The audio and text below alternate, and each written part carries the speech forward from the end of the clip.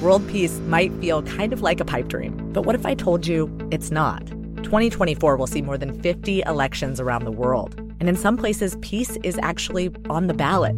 One reason is because countries in Europe and Latin America have been experimenting with this thing called feminist foreign policy. Because right now, the way that we wage war and peace, it's kind of a boys' club. The new season of Things That Go Boom from Inkstick Media and PRX is coming March 18th. Find it wherever you get your podcasts.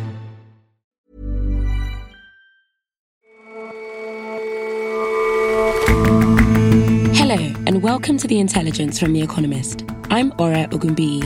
And I'm Jason Palmer. Every weekday, we provide a fresh perspective on the events shaping your world. China reported relatively impressive economic growth since its reopening. Or so it seems. If you look a little closer, the Asian giant's post-pandemic comeback isn't going quite as well as many expected. And there's a lot of contraband making its way into Iran, despite the mullahs' prohibition on goods they deem luxurious or unnecessary. We meet a smuggler who's shifting tons, literal tons, of pianos into the country.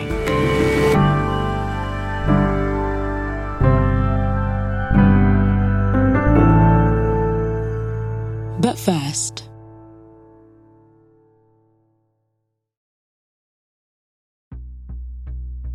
on June 13th, Donald Trump became the first former American president ever to receive a federal indictment.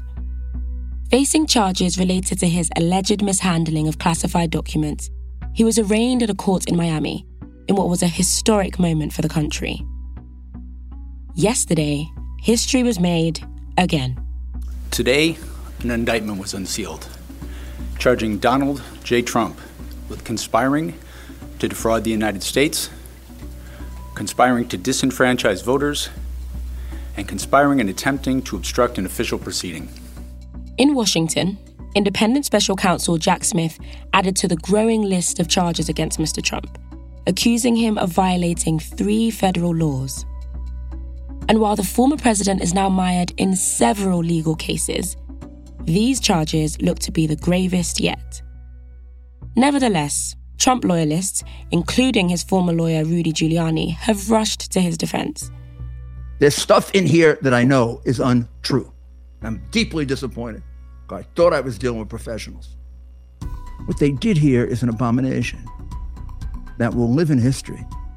And despite the serious charges, his popularity amongst Republican voters seems buoyant as the race for the party's presidential nomination speeds up. This case is unprecedented. Daniel Franklin is The Economist's deputy US editor. It's by far the most significant of all the charges that Donald Trump is facing. It's one that goes to the very heart of American democracy because it accuses him of seeking to overturn the democratic process in America. So what does the indictment say exactly? What does it tell us? Well, the indictment gives a very damning picture of abuse of power. The tone is set right at the beginning. It says that despite having lost, the defendant was determined to remain in power.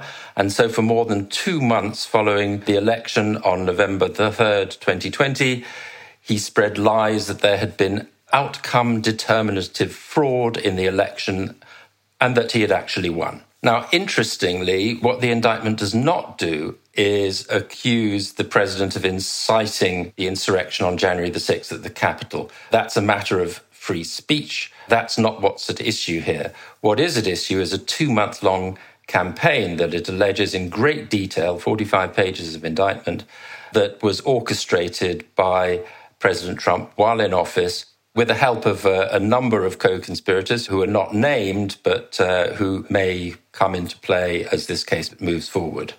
Now, Daniel, we've spoken on the show before about the different ongoing cases against Mr. Trump. Where does this one fit in with the others?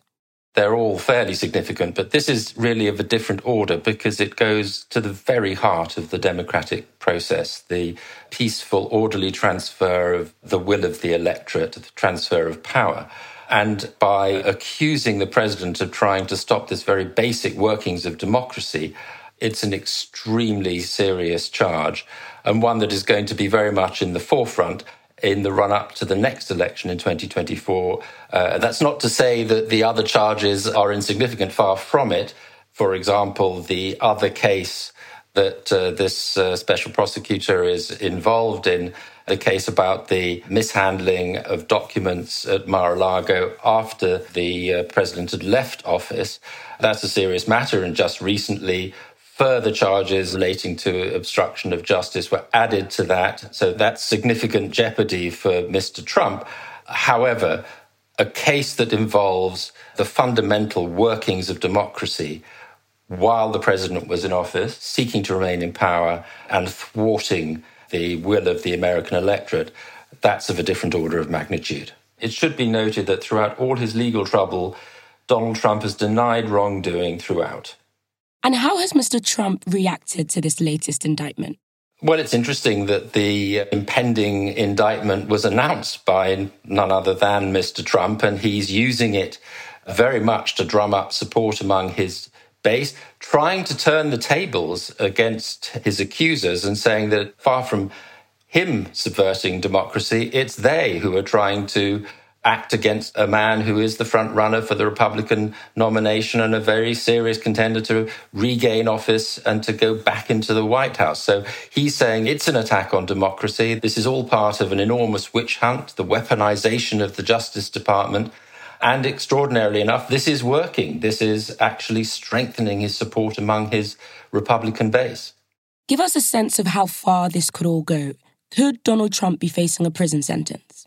He could face a prison sentence, and indeed, if he was convicted, that would very likely be the outcome.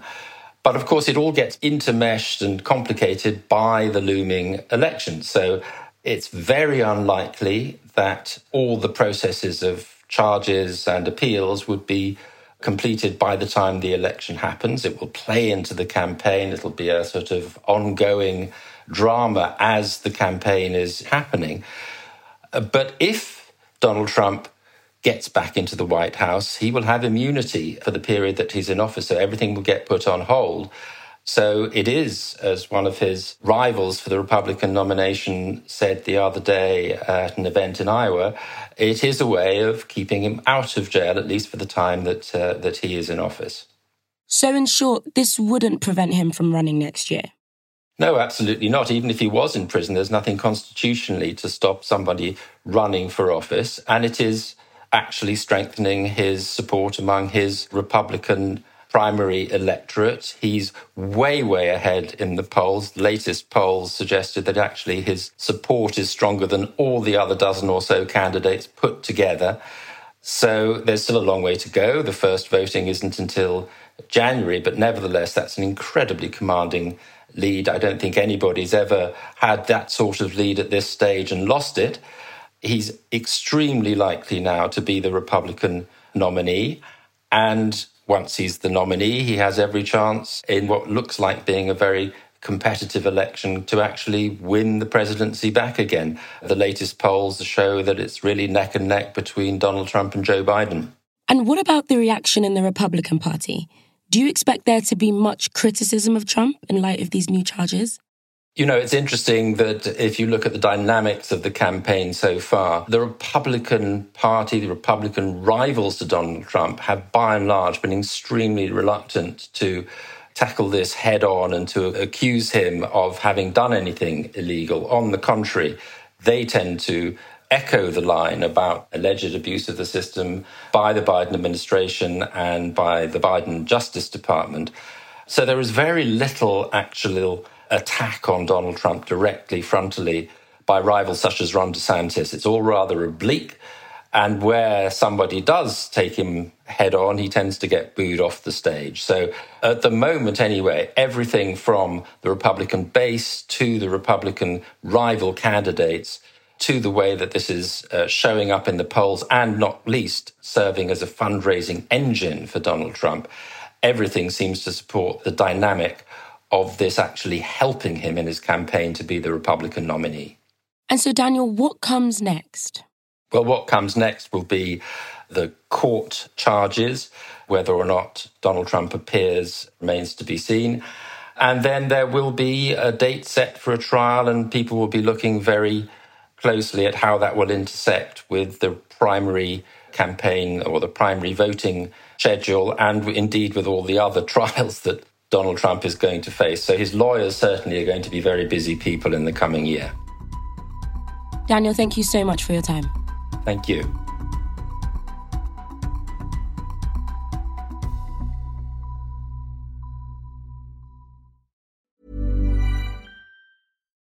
World peace might feel kind of like a pipe dream, but what if I told you it's not? 2024 will see more than 50 elections around the world, and in some places, peace is actually on the ballot. One reason is because countries in Europe and Latin America have been experimenting with this thing called feminist foreign policy. Because right now, the way that we wage war and peace, it's kind of a boys' club. The new season of Things That Go Boom from Inkstick Media and PRX is coming March 18th. Find it wherever you get your podcasts.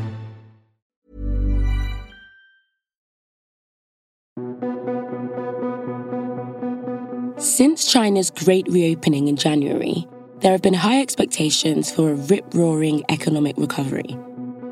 But while restaurant owners and shopkeepers are better off than during harsh COVID lockdowns, all is not well in Beijing.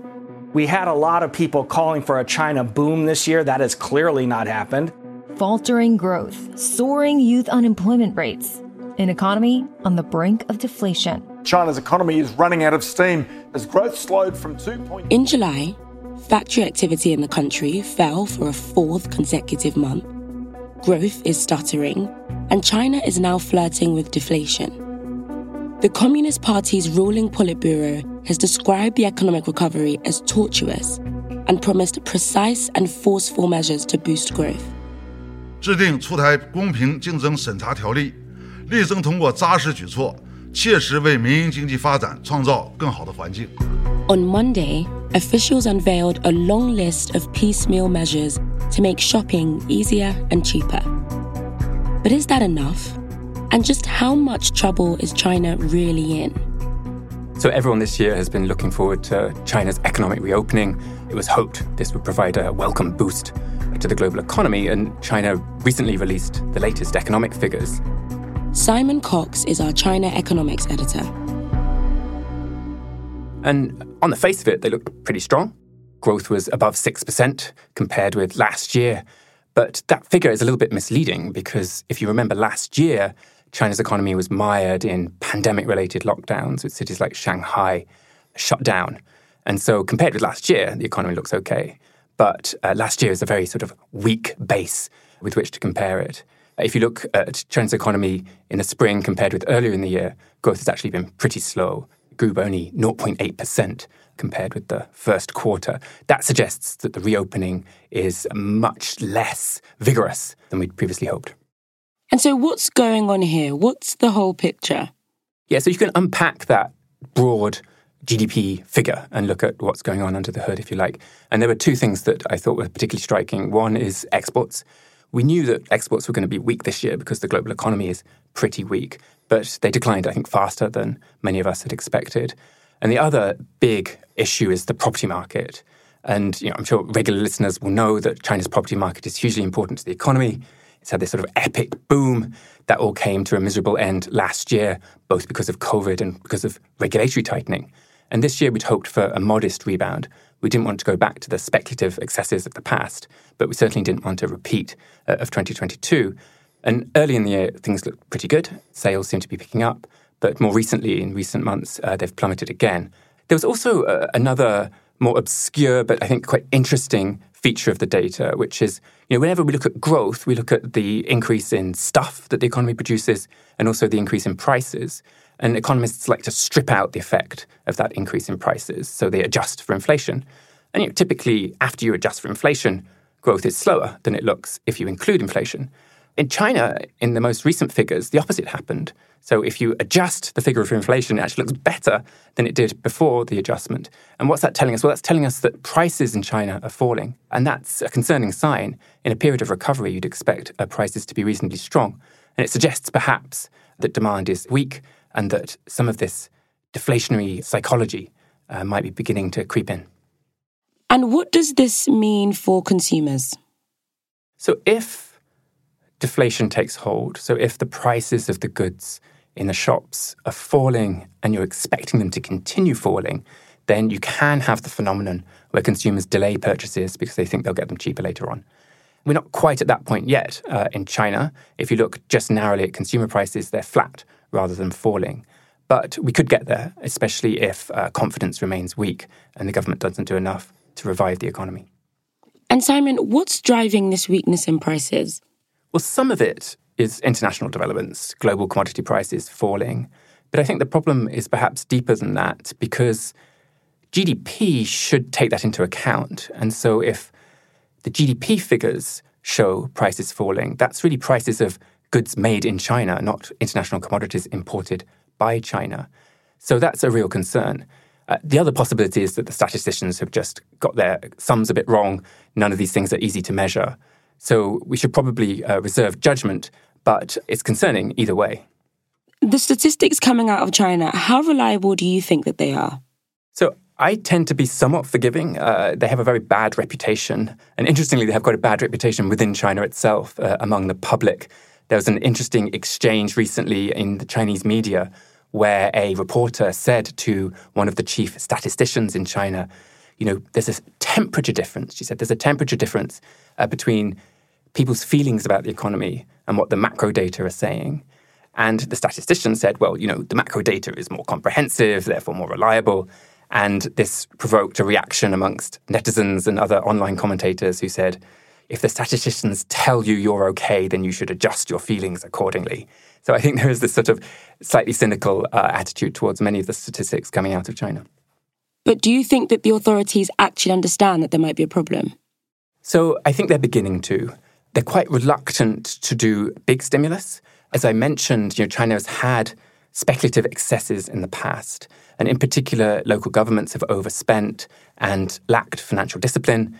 And also the property market tends to generate a momentum of its own, can get a little bit out of hand. And they don't want to do anything to encourage that financial indiscipline or encourage that property speculation. So they've been trying to sit on their hands. But things are getting bleak enough that I think they're going to have to do more. They'll probably have to cut interest rates further.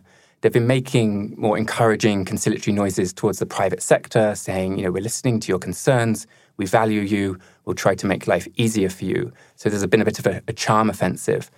What we haven't really had yet, though, is a detailed, substantive fiscal stimulus plan in which central government sort of puts its money where its mouth is and says, we're going to provide more money to households or we're going to invest more in infrastructure.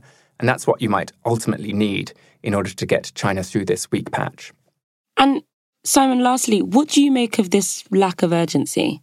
So it's understandable. They have overstimulated in the past. They now have a broader set of goals. You know, China's not myopically focused on growth at all costs. It also worries about the environment. It worries about building a more resilient, self-reliant economy that can counter the geopolitical pressures that China's under. They worry also about what kind of growth they're getting. They want more advanced manufacturing. They're somewhat less interested in things like e-commerce. So there are a number of constraints that might lead to a somewhat slow-moving policy response. But the problem with economies, and certainly deflation and economic weakness, is it can feed on itself. So if you wait too long, you end up having to do more than you might have had to do if you'd acted earlier. So this reluctance to stimulate might paradoxically result in them having to stimulate more than they might otherwise have done. Simon, thank you so much for joining us. My pleasure.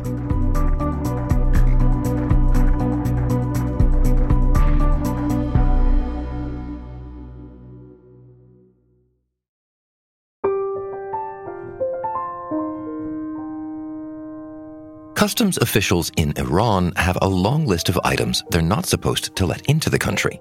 Foreign-made sunglasses, laptops, mobile phones, all kinds of things that they deem to be luxury or non-essential goods. So obviously, trade in that stuff has gone underground, an estimated $20 to $25 billion worth of goods every year. But some things are easier to get across the border than others. Hassan is a smuggler. His real name is not Hassan. Obviously, we've changed his name. He used to work in international business relations, and then his job got axed when Donald Trump unilaterally reimposed sanctions on Iran in 2015. So he tried to take what he knew, which was international trade, and put it into something that he felt would be profitable, which it turns out is smuggling. Edmund Bauer writes about the Middle East for The Economist. And it's not just contraband goods that people in the West might associate smuggling with. And Hassan himself, he's smuggling pianos.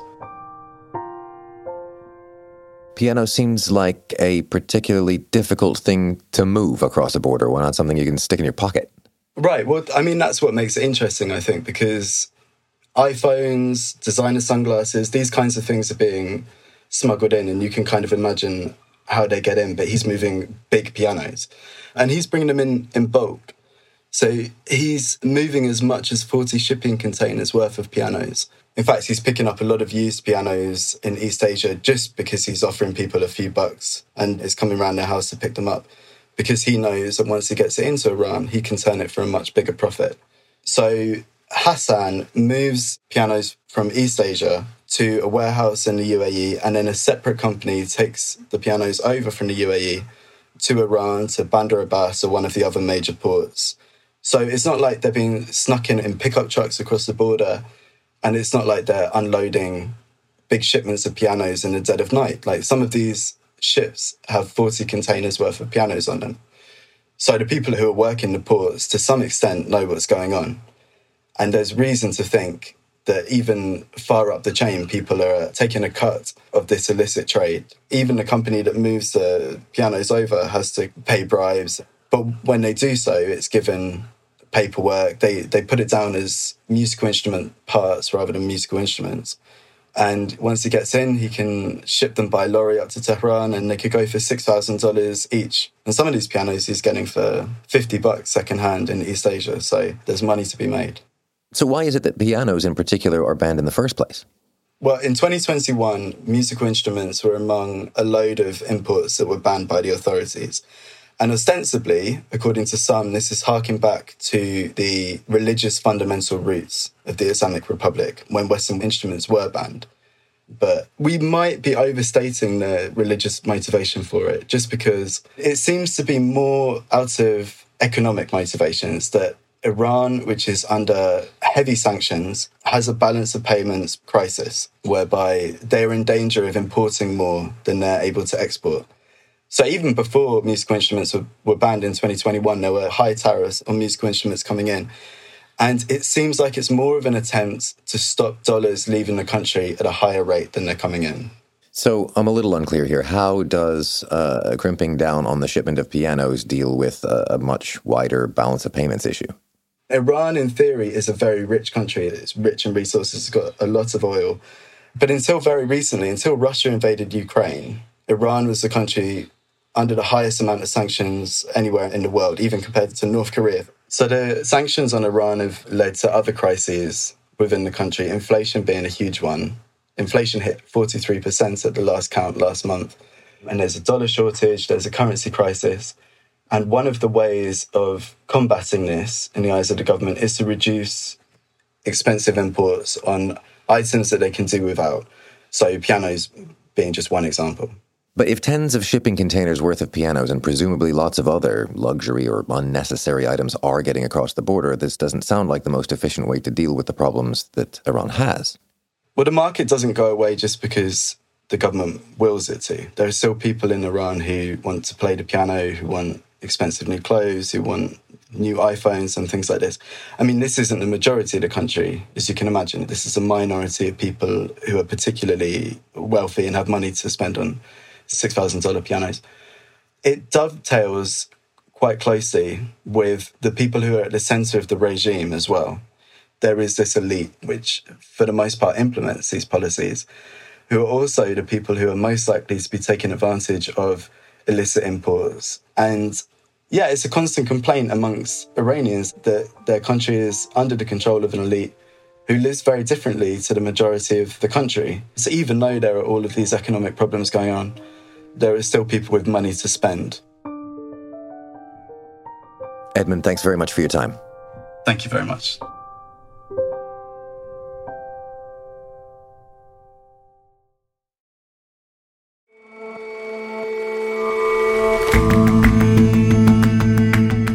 That's all for this episode of The Intelligence. Let us know what you think of the show. You can drop us a line at podcasts@economist.com. And if you're not a subscriber to The Economist, you really are missing out. But dive in with our current deal, a free 30-day digital subscription. Just go to economist.com/intelligence offer or click the link in the show notes. We'll see you back here tomorrow.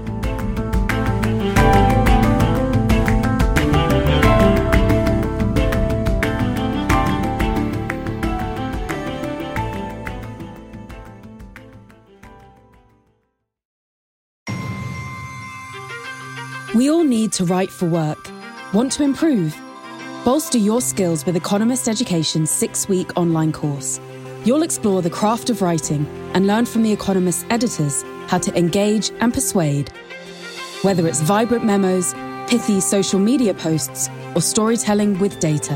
And as a listener, enjoy a 15% discount with the code WRITING. So sign up now at economist.com/businesswriting.